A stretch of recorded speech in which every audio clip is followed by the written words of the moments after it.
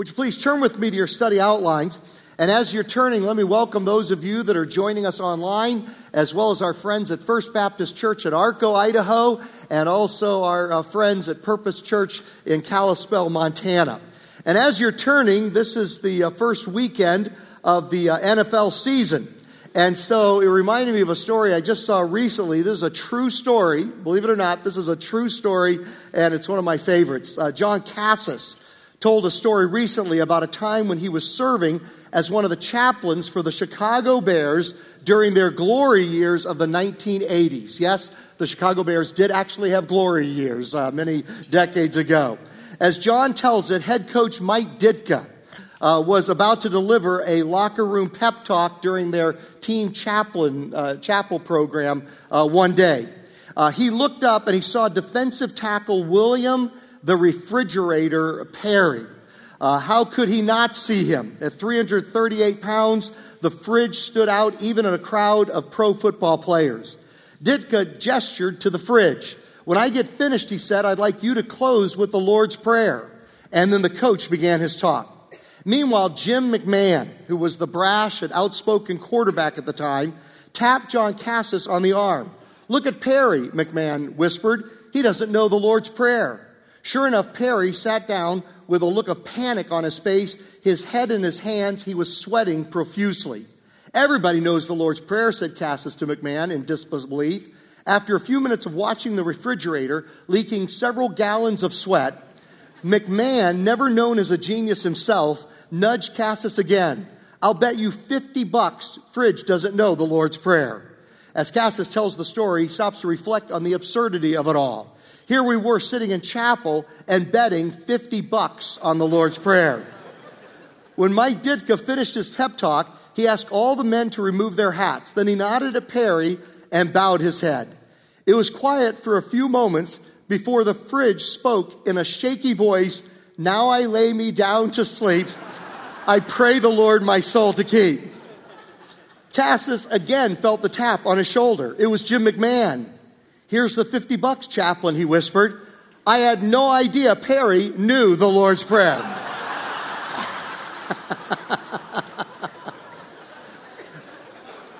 True story, true story. Now, today, we're going to begin a series from the book of Proverbs called Words of Wisdom. And next Sunday, as you saw in the video announcements, or next month, I should say, during February, March, we're going to do an 8-week series from Philippians called Unexpected Joy. And if you get a chance to get a hold of the book that's going to go with this, we are so proud of this. This is 100% produced by our church. The Bible commentary that goes throughout the 8 weeks from people within our church. All the writing, the photography original photography is from our pianist up here, Matt, who's a student at Cal Poly, and he did all the original photography there in the book. And so this is completely from our church, and you can use it in your small groups. I'd encourage many small groups to go through this study in February, March, leading up to Easter, or you can use it personally as a devotional book as I preach through the book of Philippians during February and March, and really encourage you to get a hold of that. It's like a donation of $10, but if you can't afford it, just get it. We want everybody to have this. Take it for free if you can't afford it. We just want our whole church to go through Philippians together. But now this month, we're going through Proverbs. And the way we're going to do this, as I challenged last week, and if you weren't here last week, I challenged everybody to read a chapter of Proverbs per day throughout January. And that works out perfectly because January has 31 days and there are 31 chapters in Proverbs. And it's real easy. Even if you miss some, just skip ahead like today. Just jump in. Don't worry about the previous 6 chapters. But if you're just hearing this today, chapter 7. Or if you missed last week, just chapter 7. Today is January 7th. Read chapter 7 and so on through the 31 days of January. And you'll get through what I'm preaching on here on Sunday mornings from the book of Proverbs. And so what I'm going to do today is I'm going to take 3 themes from what we're going to be reading this coming week. So chapters 7, 8, right on through 14 is next Sunday, and chapter 15.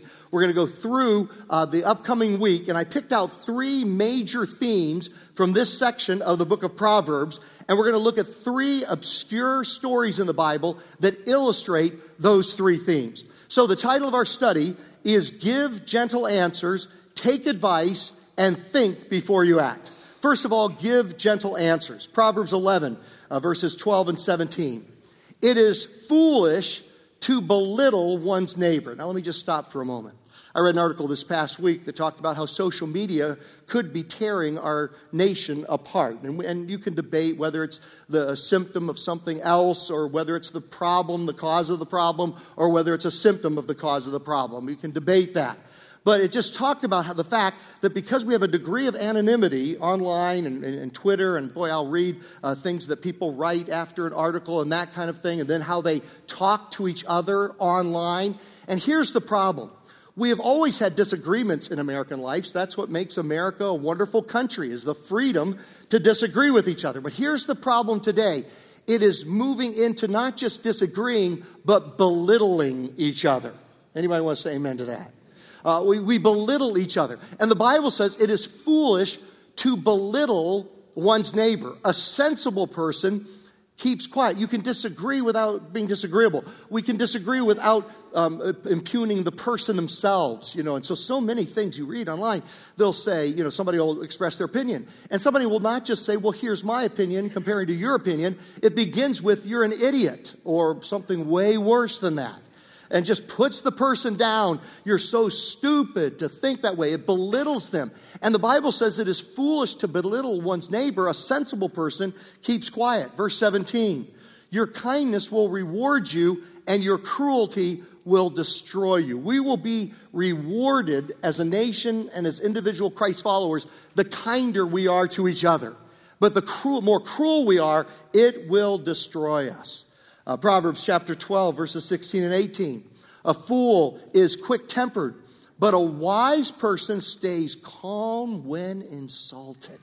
Now, I know what you're thinking, like I'm thinking. Easier said than done. But the Bible says one of the marks of Christian maturity, one of the marks of godliness, righteousness, is the ability to stay calm when insulted. Some people make cutting remarks. Next verse, verse 18. Some people make cutting remarks, but the words of the wise bring healing.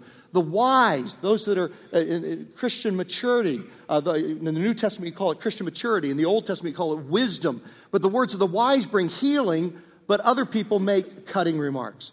Chapter 13, verse 3, those who control their tongue will have a long life, or at least a longer life than they would have. Opening your mouth can ruin everything. Does anybody want to say amen to that? Proverbs 14, verse 29. People with understanding control their anger. A hot temper shows great foolishness. Proverbs 15, verse 1. A gentle answer deflects anger, but harsh words make tempers flare. I say to the pastors all the time, and Pastor Tomiko and others know, I just say this all the time. We all walk around with buckets of water and of gasoline. And when we encounter conflict, when we encounter a little fire or a medium-sized fire, we can either pour water on that fire or we can pour gasoline on that fire. And obviously, my challenge is pour water, don't pour gasoline. But I would extend that challenge to the whole church family. We all walk around with a bucket of water and a bucket of gasoline. And you encounter some gossip, or you encounter some criticism, or some negativity, or something, you encounter a fire. And when you come across that fire, every one of us have either a bucket of water or gasoline. And we can either pour water on that to knock the fire down or even out, or we can pour gasoline on it in order to accelerate it. Now, here's the obscure story I want to pull out to illustrate that, and it's a good one. The difference between Gideon and Jephthah. And these are two leaders of Israel that each deal with almost identical situations. It's funny how practically identical they are. They're 4 chapters apart, number of years apart, but they're almost identical. They're leaders of Israel, and they have to deal with a tribe of Israel called the Ephraimites. Now, the Ephraimites are just the most annoying people you can imagine. They are the most irritating people. Here's what the Ephraimites do in both situations. They are called to go into battle against insurmountable odds. Gideon and Jephthah led the nation of Israel almost on a suicide mission against huge armies, incredible odds against them. So when it was most dangerous, almost a suicide mission, the Ephraimites are called to battle. They do not show up. But after God turns the battle in favor of the Israelites and the enemy is on the run, and the Israelites have won the day. Now they show up. And then they're offended because they don't get more of the credit for the victory. Does that sound irritating or what? And maybe this is random. And for you students, I just want to tell you, one of the reasons that I'm just so glad I'm not in school anymore are two words: group projects. Group project. How many of you remember group projects? Okay. And the reason I'm kind of glad I'm out of school, because they're more and more the thing now, all right? My wife just graduated for a master's from Fuller, and so a few years ago, and group projects are the thing in grad school and in college. I don't know if they are in high school as well. Just group projects are the thing. I never liked group projects. Here's what you don't like about group projects. The person who does the least amount of work gets the same grade as the person who did the most amount of work. Now, if you're one of the ones that did the least amount of work, it's awesome. Group projects are the greatest. But if you're one of those conscientious people who does tons of work and carries the group on your shoulders, it is highly irritating. Well, that's the way the Ephraimites were. They showed up at the end. They did the least amount of work in the battle, and they were the most offended when they didn't get the same grade or the same honor as everybody else. Okay, now let's see how Gideon handles it, which is a Christ-like response. This is the Old Testament pre-Christ. So this is the godly response. And then Jephthah has the human response. First of all, the godly response. Chapter 8, verses 1 through 3. Then the people of Ephraim asked Gideon, "Why have you treated us this way? Why didn't you send for us when you first went out to fight the Midianites?" He did. And they argued heatedly with Gideon. And now remember, Gideon's tired. He's been in battle. He's worn out. And yet look at the response. But Gideon replied, "What have I accomplished compared to you?" It's not true, but it's nice, all right? Aren't even the leftover grapes of Ephraim's harvest, the thing you did at the end, even better than the entire crop of my little clan of Abiezer? Verse 3, God gave you victory over Oreb and Zeeb, the commander of the Midianite army, only because they caught him when they were running at the end of the battle, all right? What have I accomplished compared to that? When the men of Ephraim heard Gideon's answer, their anger subsided. He poured a bucket of water on the fire. It calmed down, and there was unity in Israel, and God blessed the reign of Gideon, and it went on for quite a long time, generation to generation. They had quite a bit of peace because they had a leader who knew words of wisdom and gave a gentle answer. Now let's compare this to Jephthah. Fast forward a number of years and 4 chapters. Identical situation. Then the people of Ephraim mobilized an army and crossed over the Jordan River to Zaphon. They sent this message to Jephthah, who had just put his neck on the line, who had just led Israel in a great victory. "Why didn't you call us to help you fight against the Ammonites?" Before it was the Midianites. Now it's the Ammonites, but it's the Ephraimites in both cases. "We are going to burn down your house with you in it." Okay, let's see the response that Jephthah has. Jephthah replied, "I summoned you at the beginning of the dispute, but you refused to come. You failed to help us in our struggle against Ammon. So when I realized you weren't coming, I risked my life, went to battle without you, and the Lord gave me victory over the Ammonites. So why have you now come to fight me?" Verse 4. The people of Ephraim responded, "You men of Gilead are nothing more than fugitives from Ephraim and Manasseh." So Jephthah gathered all the men of Gilead and attacked the men of Ephraim and defeated them. This is more emotionally satisfying response. It says a couple of verses later, it said he killed 42,000 of them. We have a saying in the South, they needed killing. That guy needs killing. And the Ephraimites needed killing. And this is the Liam Neeson response. This is the... this is Sylvester Stallone's response. This is the human response. It feels good. I have to admit, when I read that, I'm like, yes, stick it to the Ephraimites. But it was not. It was ungodly.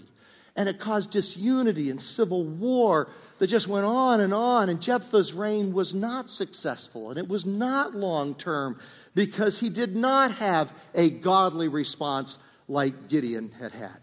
And so the first principle from this section of Proverbs is give gentle answers.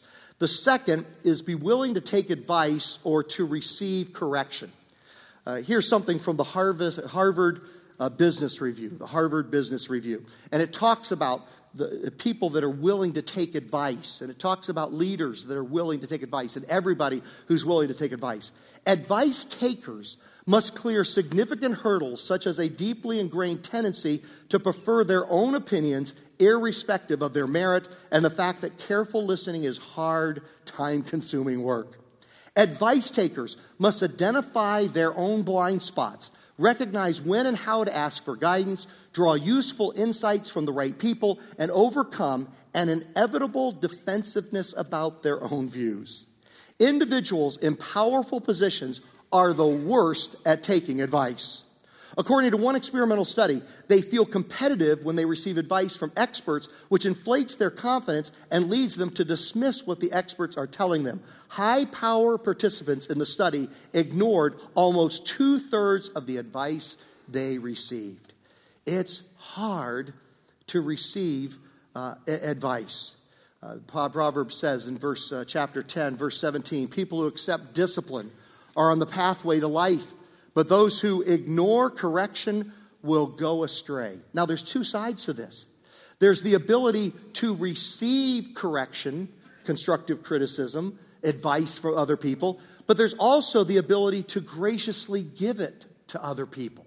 And that is a wonderful thing. If you have a friend that speaks the truth in love, you know what a gift that is. And if you are a friend that gives others, you speak the truth to them in love, that is a wonderful thing, and I encourage you. It takes courage. It's hard work, but I encourage you to do it. Came across a great quote by John Wooden, the top basketball coach of all time, UCLA basketball coach, maybe the greatest basketball coach of all time, a committed follower of Christ. I love this.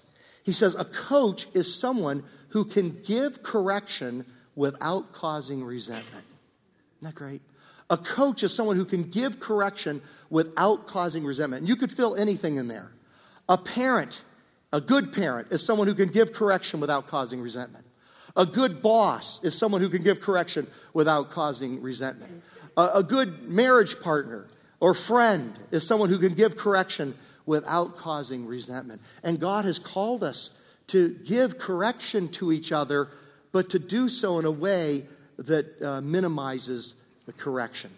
Verse 32, the lips of the godly speak helpful words, but the mouth of the wicked speaks perverse words. Let me ask you a really tough question. I'll ask it of myself first before I ask it of you. Let me ask myself this. Glenn, how hard do I make it on people who speak the truth to me? How hard do I make it on people who speak the truth to me? Now let me ask it to you. How hard do you make it on people who speak the truth to you? You see, if I make it hard to people that speak the truth to me, if I tear their head off, if I get defensive, if I get angry, what'll happen over time? They'll stop telling me the truth. And who will be the loser in that equation? I will be the loser in that. How hard do I make it on people who speak the truth to me? Now, let me flip it around.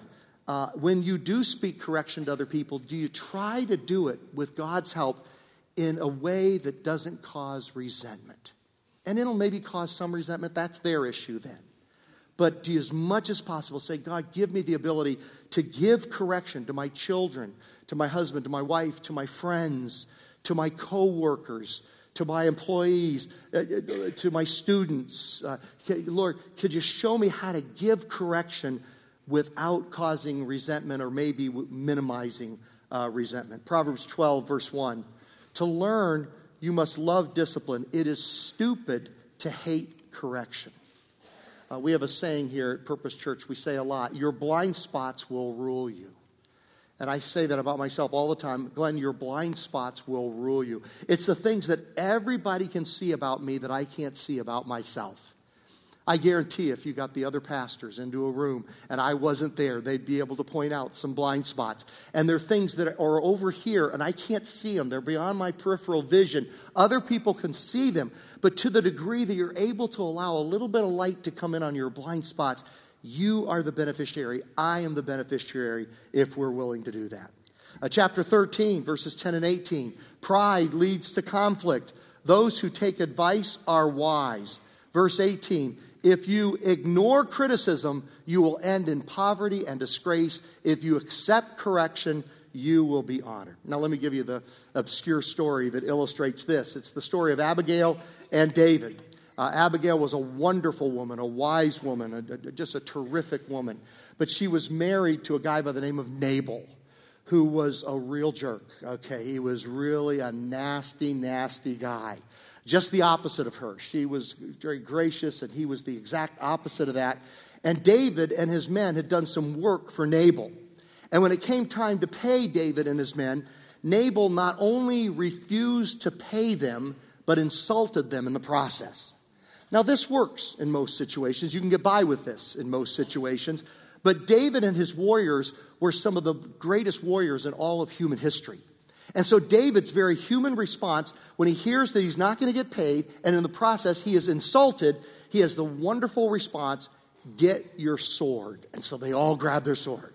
And they all start riding over. And the Bible even says that David is muttering to himself, "Here, I've done all this work for him and all this, and he doesn't pay me, and he insults me in the process, and I'm going to, but may the Lord hold me accountable if by the sunset today I don't kill them all."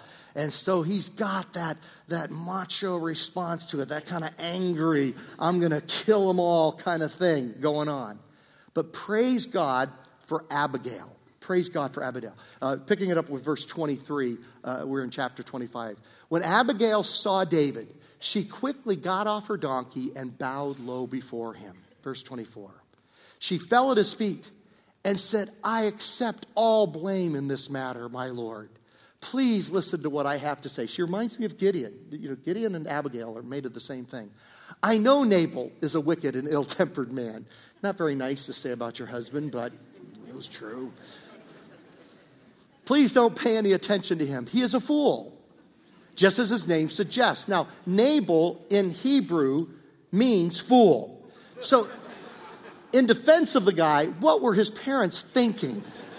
You name your child fool, what do you think you're going to raise him up to be? A genius, So, he's a fool, just as his name suggests.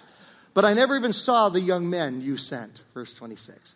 "Now, my Lord, as surely as the Lord lives and you yourself live, since the Lord has kept you from murdering and taking vengeance into your own hands, let all your enemies and those who try to harm you be as cursed as Nabal is." Verse 27. "And here is a present, bunch of food, that I, your servant, have brought to you and your young men. Please forgive me if I've offended you in any way." Here's the point. "The Lord will surely reward you with a lasting dynasty, for you are fighting the Lord's battles." Here's what a loving friend that gives you correction will do. They will remind you of God's long-term purpose in your life. And they'll remind you, don't do something impulsively. Don't sin impulsively. Don't do something with short-term gratification that will injure the long-term dynasty that God is producing. And God is producing a dynasty in and through each and every one of you. If you're a follower of Christ, He has a purpose, a plan for your life. He has a dynasty in store for you, a spiritual legacy that will echo into eternity. Don't mess that up with a short-term decision. I mean, that's what Jephthah did. He had an impulsive response, and it ruined his dynasty. Gideon had a godly response, and he had a long-term lasting legacy and dynasty. And so friends that love friends, Christian friends that love Christian friends, will remind them, don't do this thing for short-term benefit or to feel good short-term, because it'll have an impact on the long-term work God is having in your life. "The Lord will surely reward you with a lasting dynasty, for you are fighting the Lord's battles, and you have not done wrong throughout your entire life." Verse 29. "Even when you are chased by those who seek to kill you, your life is safe in the care of the Lord your God, secure in His treasure pouch. But the lives of your enemies will disappear like stones shot from a sling. When the Lord has done all He promised, and has made you leader of king." He wasn't king now. He was a man on the run. He was on the run. He was a fugitive. But someday, God's going to make you the leader. Don't let this be a blemish on your record. Don't do it, David. Then your conscience won't have to bear the staggering burden of needless bloodshed and vengeance. And when the Lord has done these great things for you, please remember me, your servant." David replied to Abigail, "Praise the Lord, the God of Israel, who has sent you to meet me today." You know, David had many flaws, but he had one positive trait that helped him to finish well in his walk with God. He was willing and able to receive correction. David made some big-time mistakes, but he was always had this kind of response when somebody came to correct him. Always. Even after he had made the mistake already, he was ready to repent because he was willing to receive a correction. Next verse, verse 33. "Thank God for your good sense. Bless you for keeping me from murder and from carrying out vengeance with my own hands. For I swear by the Lord, the God of Israel, who has kept me from hurting you, that if you had not hurried out to meet me, not one of Nabal's men would still be alive tomorrow morning." Then David accepted her present and told her, "Return home in peace. I have heard what you said. We will not kill your husband." Now there's a sweet ending to this. Read it on your own. She goes home, tells Nabal that he had just escaped death. He has a stroke and dies the next day. It gets better. Abigail, David hears it, takes her as his wife. So it's like the best story. All right. So sometimes we have the gracious response, but God still sticks it to him. And those are like yes moments. All right. Give gentle answers, take advice, and now the third one is think before you act. Think before you act. ArcelorMittal Steel, it's a steel company, feeling it was time for a shakeup, hired a new CEO. The new boss was determined to rid the company of all of its slackers. On a tour of the facilities, the CEO noticed a guy leaning against a wall. The room was full of workers, and he wanted to let them know that he meant business. He asked the guy, "How much money do you make a week?" A little surprised, the young man looked at him and said, "I make about $400 a week." "Why?" The CEO said, "Wait right here." He walked back to his office, came back in 2 minutes, handed the guy $1,600 in cash, and said, "Here's 4 weeks' pay. Now get out of here and don't come back." Feeling pretty good about himself, the CEO looked around the room and asked, "Does anyone want to tell me what that goofball did here?" From across the room, a voice said, "He's the pizza delivery guy from Domino's."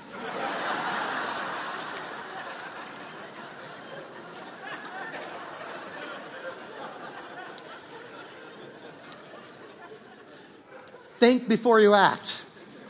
Get advice. You should have asked that question before rather than later. I came across this yesterday.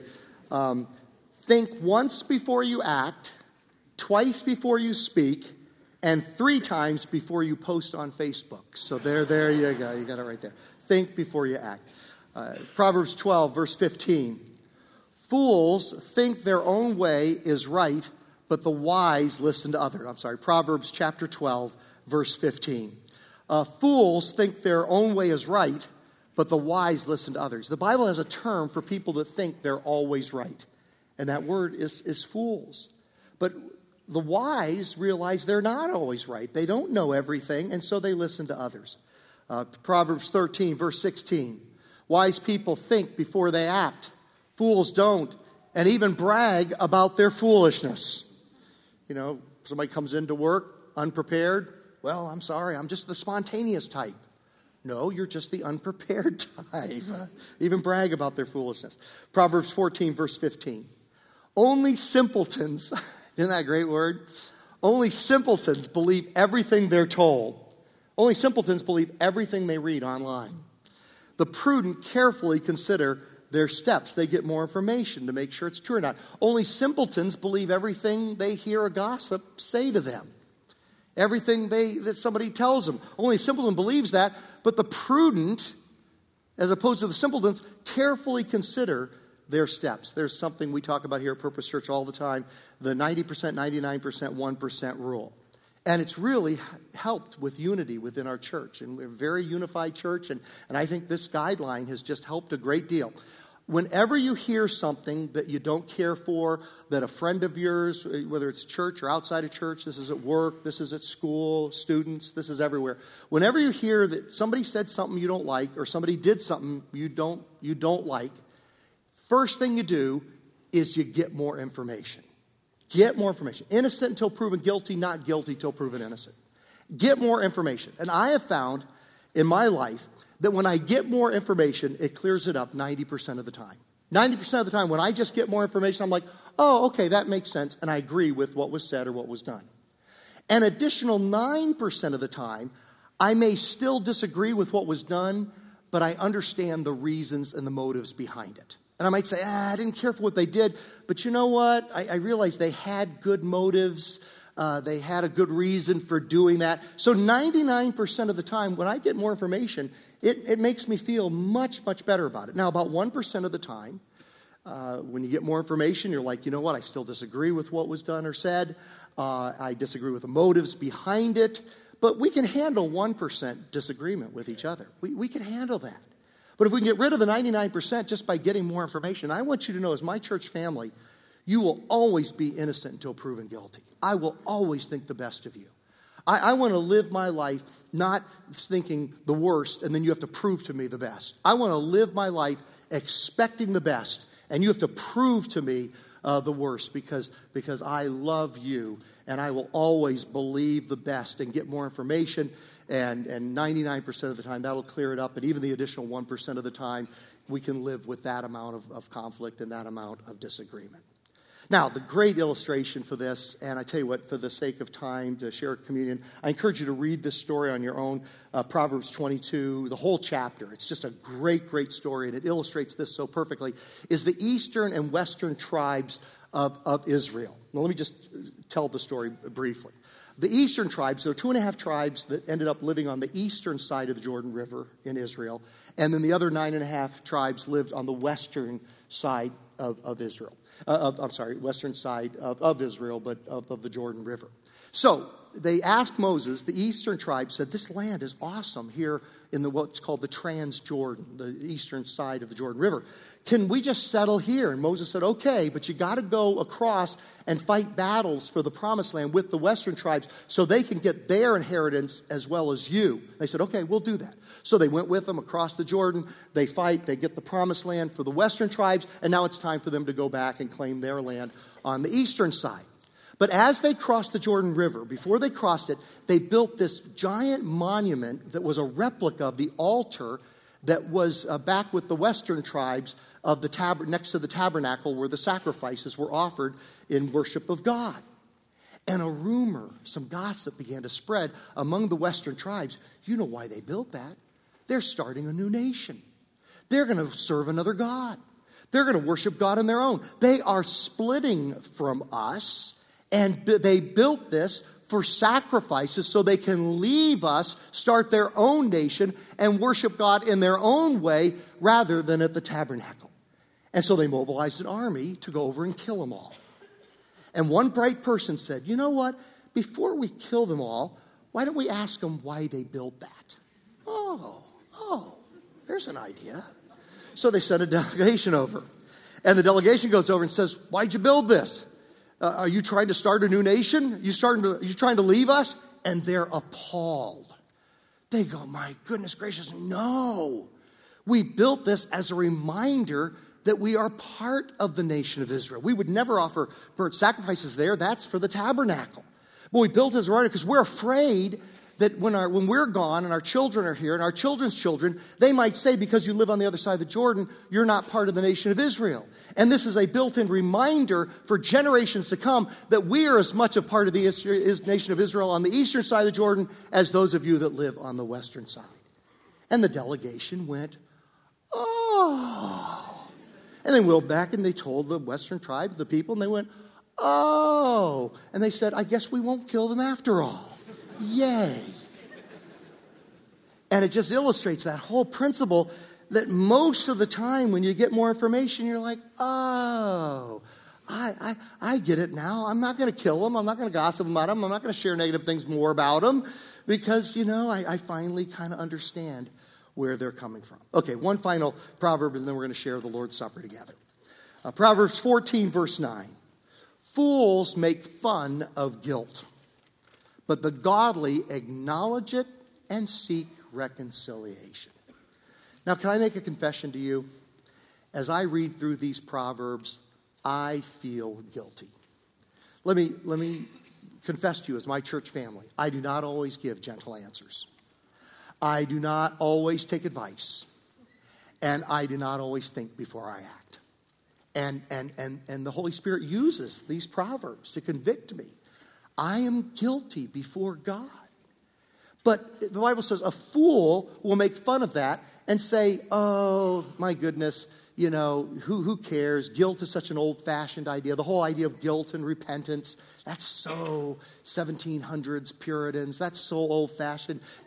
But no, the Bible says that a wise person will acknowledge that guilt and seek reconciliation. And you know what the Lord's Supper is all about? It's all about being reconciled with God. Jesus came and died on the cross for people that don't always give gentle answers, don't always think before they act, and don't always ask advice and are not always open to correction. He came for sinners that fall short in those 3 areas as well as another 3 million areas, just like you and like me. And this is a built-in reminder that we can find forgiveness for those things in Jesus Christ at the foot of the cross. Everybody here is welcome to share the Lord's Supper. You just need to know that you're a follower of Christ, that you have been reconciled with God. Things are right between you and God. You say, Glenn, I'm not sure if I've done that. Or if I'd like to do it today, how would I go about doing it? If you look in the front of you there in the book rack, there's a little thing that says resource on it, how to become a follower of Jesus. And there's a little suggested prayer on it. If you've ever prayed that prayer or something like it in the past, or if you'd like to pray it today, what better way to start the new year than to be made right with God through Jesus and his death on the cross. And if you prayed that prayer in the past, or if you'd like to pray it today, to receive Jesus as your Lord and Savior, to be forgiven, to be reconciled with God, you are very, very welcome to show that outwardly by sharing the Lord's Supper with us right now. The bread represents his body given for us on the cross. The cup represents his blood shed for us on the cross. So let's take just a moment now and prepare our hearts to receive the Lord's Supper.